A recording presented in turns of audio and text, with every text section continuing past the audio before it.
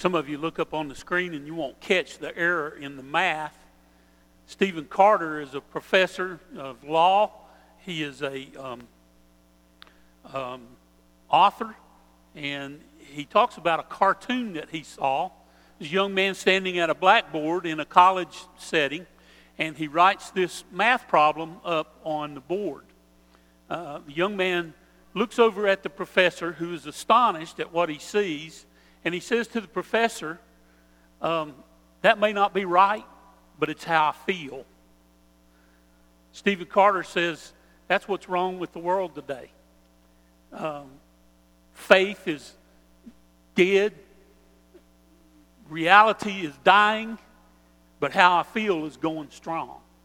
And increasingly in our world, we live in a world where people want things their way, regardless of whether it's truth or not. They want things to go the way they want them to go. Try running a business with that kind of math. I mean, the first time somebody comes in and buys something, let's say they buy 7 items for $5 each, and you ring it up and say that'll be $75, somebody's going to say, wait a minute, that's over double what it should be. It should be $35. But that's a world that we live in. People are twisting truth to meet their own needs and their own feelings. It's a crazy world, and it's getting crazier. I mean, just think about some of the things that have taken place in recent times. Bruce Jenner becoming Caitlyn Jenner. How crazy is that? Or Target stores permitting transgender to use whichever bathroom they want. Can you imagine a 6'4" transgender guy going into the bathroom with your wife? That would not be too cool. Or how about Leah Thomas? Leah is actually a male who has transitioned to female. She is, or he, I don't know what to call her, or him, is now a swimmer on a college team and is breaking records and beating all the girls because he still has his male attributes and is able to outswim them. But this latest one that I read about really gets me. It's about a teenage girl in Australia who identifies as a cat. That's right. She claims she's a cat. Now, she goes to a private school, and they said that she could do that as long as she didn't disrupt the class. How can she not disrupt the class if she's acting like a cat? She doesn't even speak while she's at school. Now, they claim she's very intelligent. She's able to grasp all the teachings that go on. Everyone should be sympathetic to her, but the author of this says for her to act like a cat in school, we should be praying for her to get help and not for her to be treated as a cat. She's not a cat. She is a human being. But in our crazy world, people have decided that they're going to take the truth and they're going to twist it around. In our postmodern culture, that's the way things are going increasingly. You have your truth, I have my truth, and that's sort of how the world wants to go. I came across in my study this week a word. Apparently it's becoming a popular word. It's this word, Weltanschauung. Weltanschauung. It's a German word. It means worldview. And it has to do with how you think about the world. Different people have different views of how they think about the world, and we all have our choice to think. Your view may not get you anywhere. In fact, it may get you in trouble. But you have a right to think with a different kind of worldview. We're continuing our series today as we talk about worldview.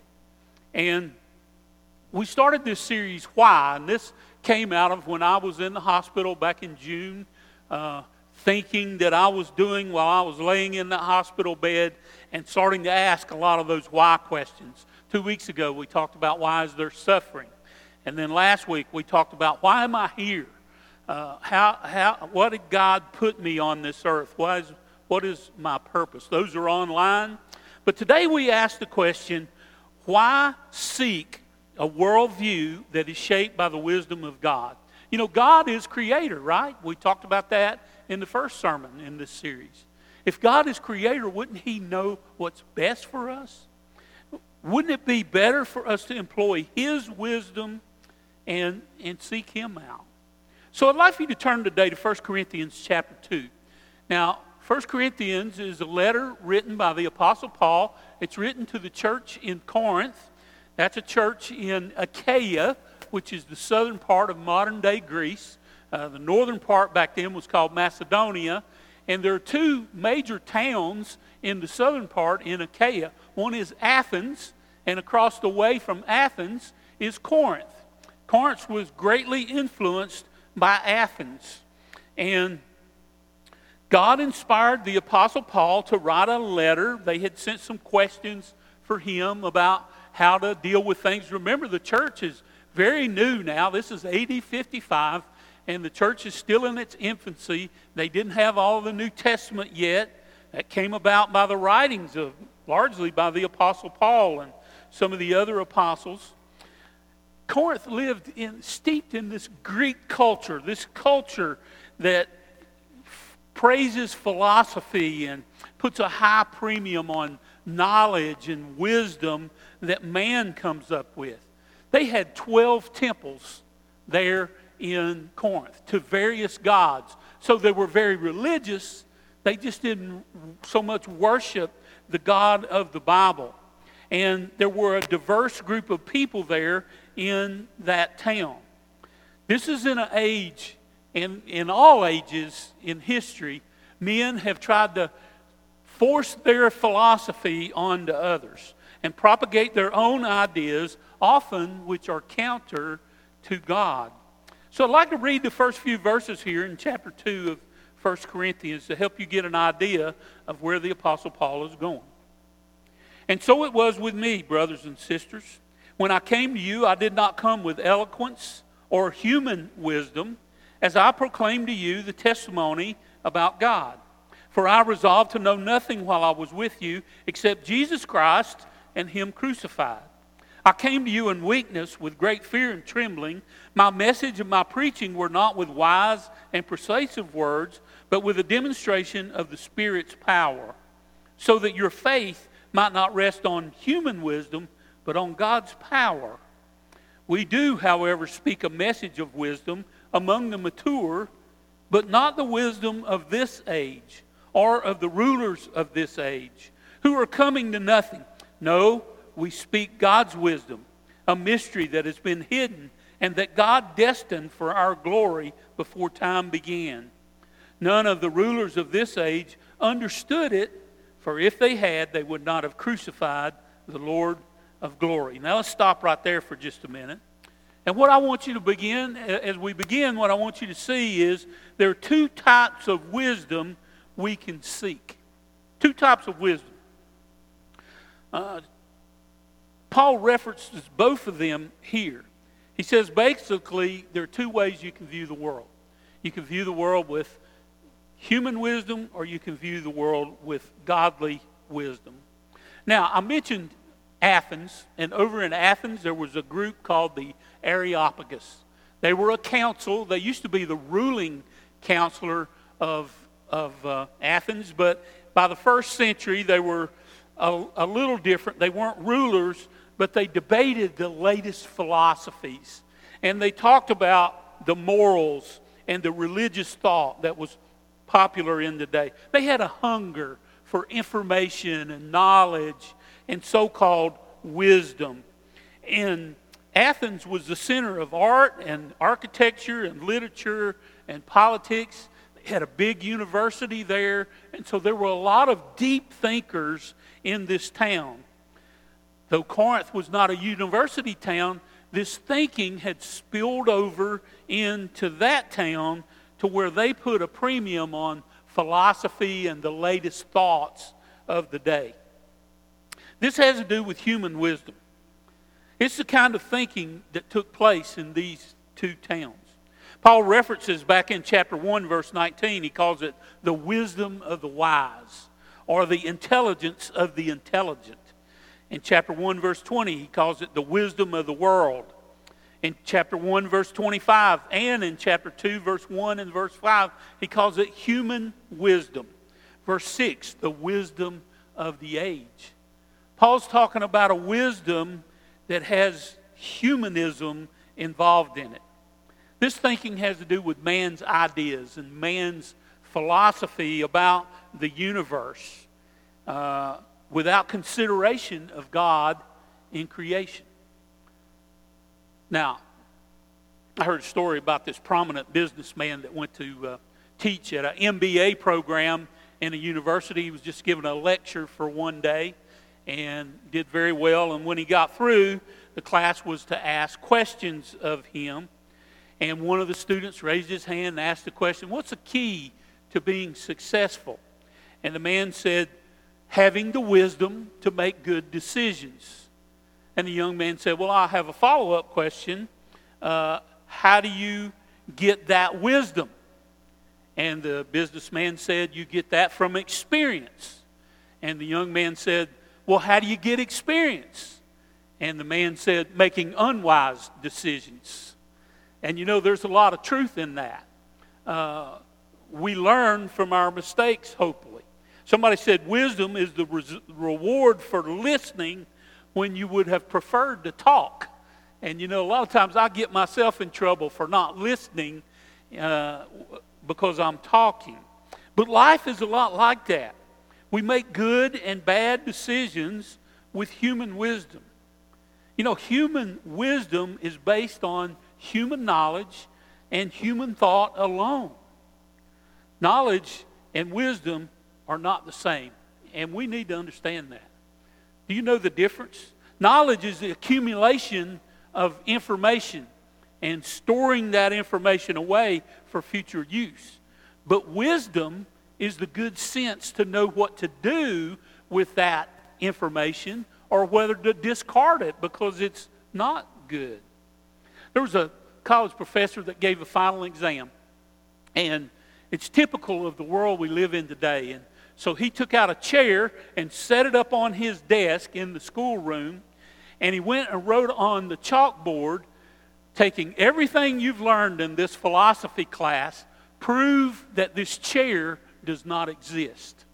Well, students went to work writing. Some of them wrote multiple pages, and some of them took the whole hour of the class to write their answers out.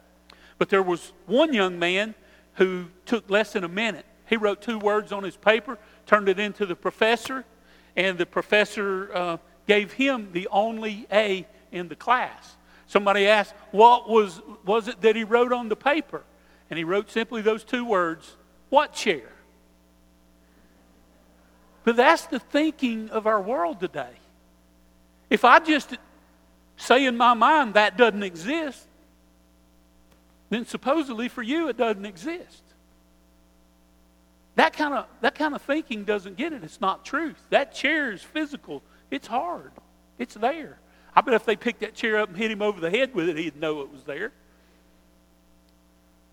But that's the kind of world that we live in. Increasingly, people are moving away from the truth and moving to whatever feels good, whatever I feel like. We've got to think about godly wisdom, though. Chapter 1, verse 21 and 24, Paul calls it the wisdom of God. In chapter 2, verse 7, he said, God's wisdom, a mystery that has been hidden but is destined for our glory. The only way we're ever going to get glorified is because we have the wisdom of God and we understand the way that He wants us to go. This is based on the knowledge of God and what He desires and how I apply it to my life. And it starts with a belief that God is real, that He is creator, that He is sustainer of this universe. Proverbs 1:7 says, the fear of the Lord is the beginning of knowledge. And Proverbs 9:10 says, the fear of the Lord is the beginning of wisdom. So we can't really begin to get the wisdom that God wants us to have until we have that healthy fear of the Lord. Some of you may remember when you were little, your dad saying when you did something wrong, I brought you into this world, son, I'll take you out. But God's the one that can really do that. There should be this healthy fear and respect of God, and that's where the beginning of wisdom and knowledge starts. King Solomon was a man that was the third king of Israel. He was the son of King David, the most famous king of Israel. And King Solomon's dad, David, was getting close to death, and they made Solomon king. And one night, he had a dream. Let me read for you 1 Kings chapter 3, verse 5. At Gibeon, the Lord appeared to Solomon during the night in a dream, and God said, ask for whatever you want me to give you. I can only think about what I would have asked for. Probably to shoot under par on an 18-hole golf course. Solomon said, you've been good to my father. You've allowed me to become king. You've been good to me.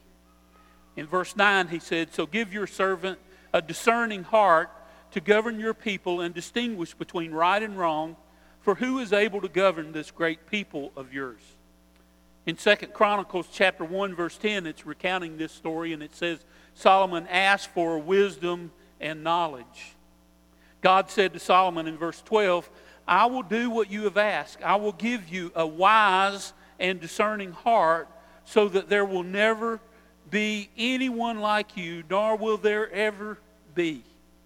In chapter 4, just over the next page, verse 29, it says, God gave Solomon wisdom and very great insight and breadth of understanding as measureless as the sand of the seashore. Solomon's wisdom was greater than the wisdom of all the people of the east and greater than all the wisdom of Egypt. He was wiser than anyone else. It goes on to say in verse 34, from all the nations people came to listen to Solomon's wisdom, sent by all the kings of the world who had heard of his wisdom. You know, this shows us that if we seek God's wisdom, God is there to give it to us. Now, he may not make us all as wise as Solomon. I've met some people that thought they were.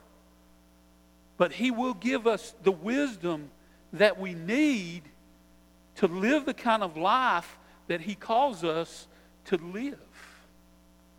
The Apostle Paul prayed for the church at Colossae to have wisdom.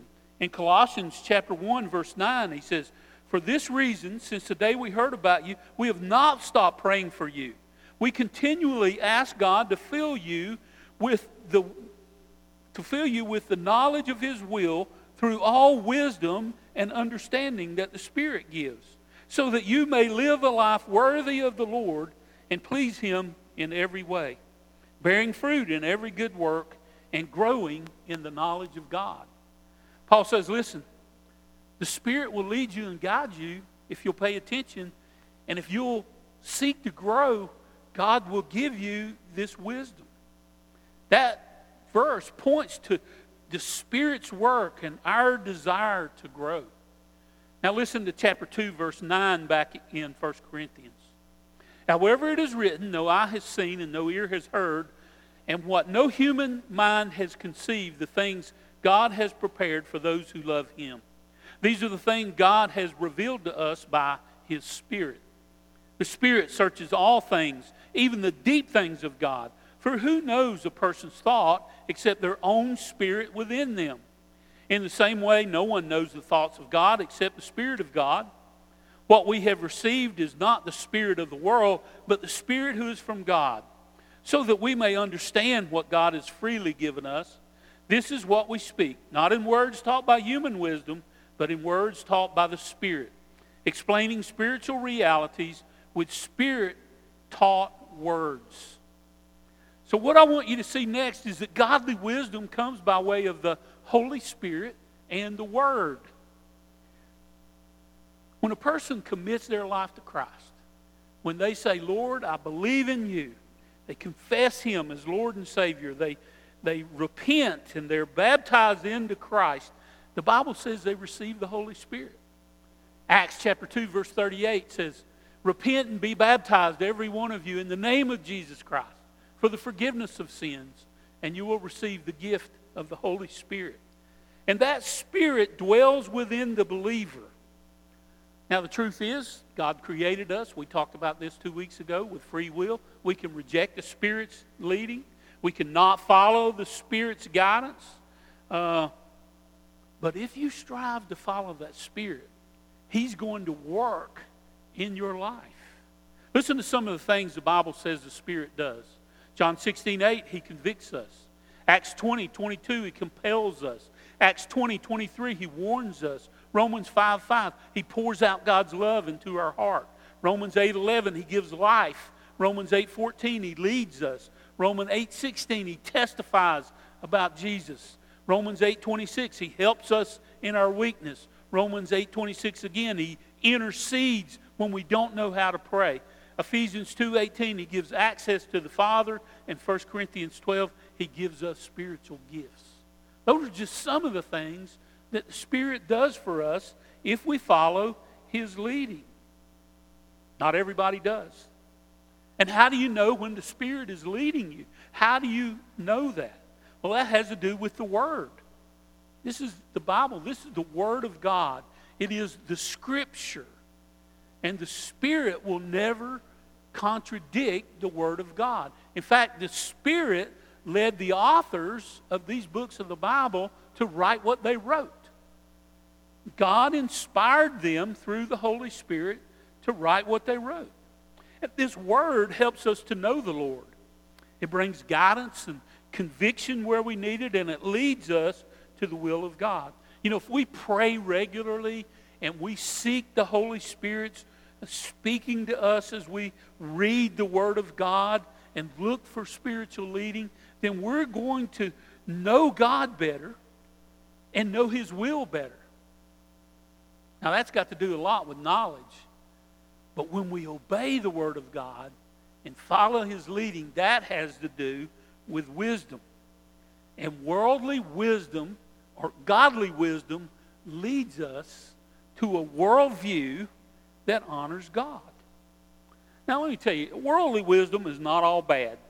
There's a lot of worldly people that don't claim to know God that do a lot of good in this world. They do. But that doesn't mean that they're following the will of God. And if we don't follow the will of God, we can easily be led out of the will of God into sin.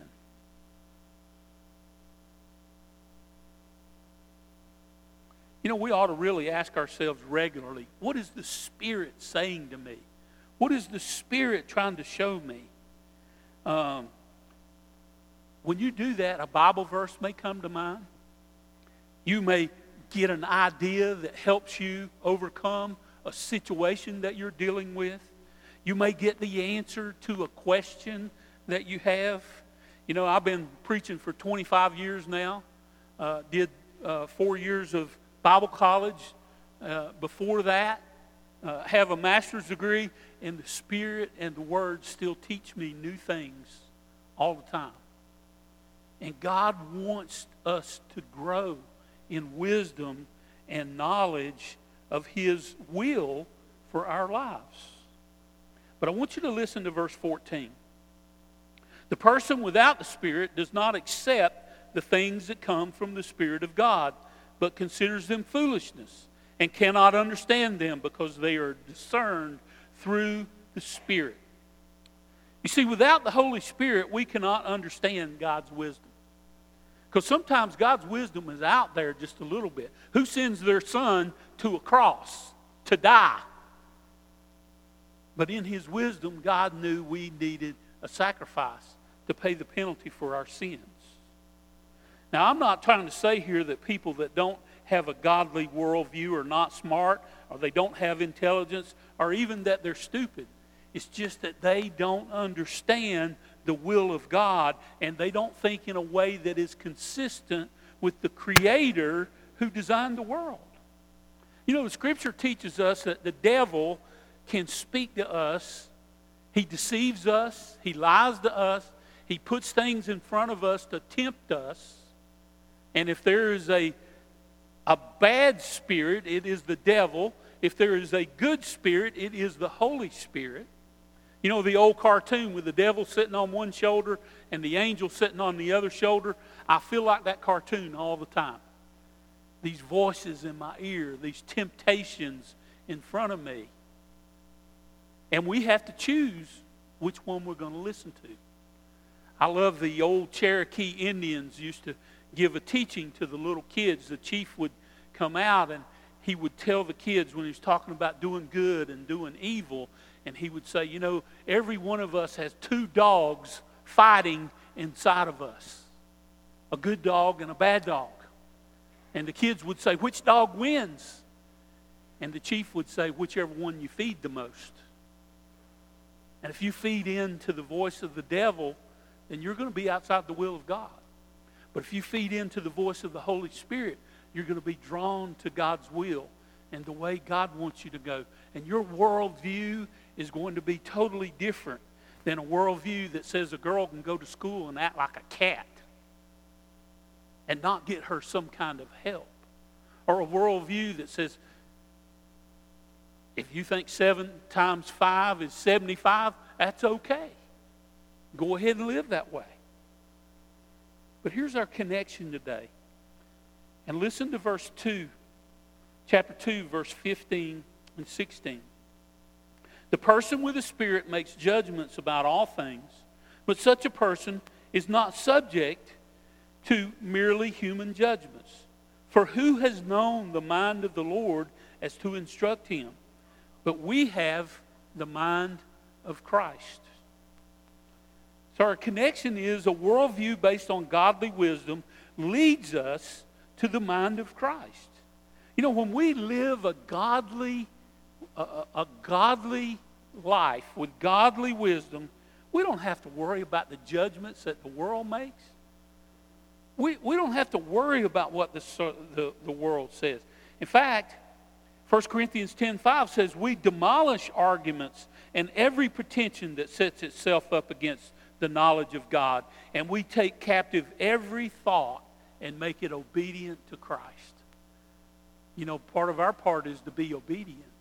But we have to know the Word of God to know the mind of Christ. And when we gain that mind of Christ, things change. Paul quotes Isaiah 40:13 here that says, who has known the mind of the Lord so as to instruct him? You know, who has known the mind of the Lord? The ones that have the Holy Spirit in them, which brings the mind of Christ into our lives. And when we have the mind of Christ, everything's different. When we have the mind of Christ in him, 1 John 4:4 says, he who is in you is greater than the one who is in the world. We have the greatest voice that we could ever hope for, breathing into our soul and helping us come to know the will of God. Listen, I heard about a little boy named Johnny. And Johnny was 7 years old, and he asked his grandmother, he said, Grandma, how old are you? And Grandma said, I'm 39 and holding. Now, Johnny, being as wise as he was, thought about that for a minute. You all know she was more than 39, right? And Johnny said, Grandma, how old would you be if you let go?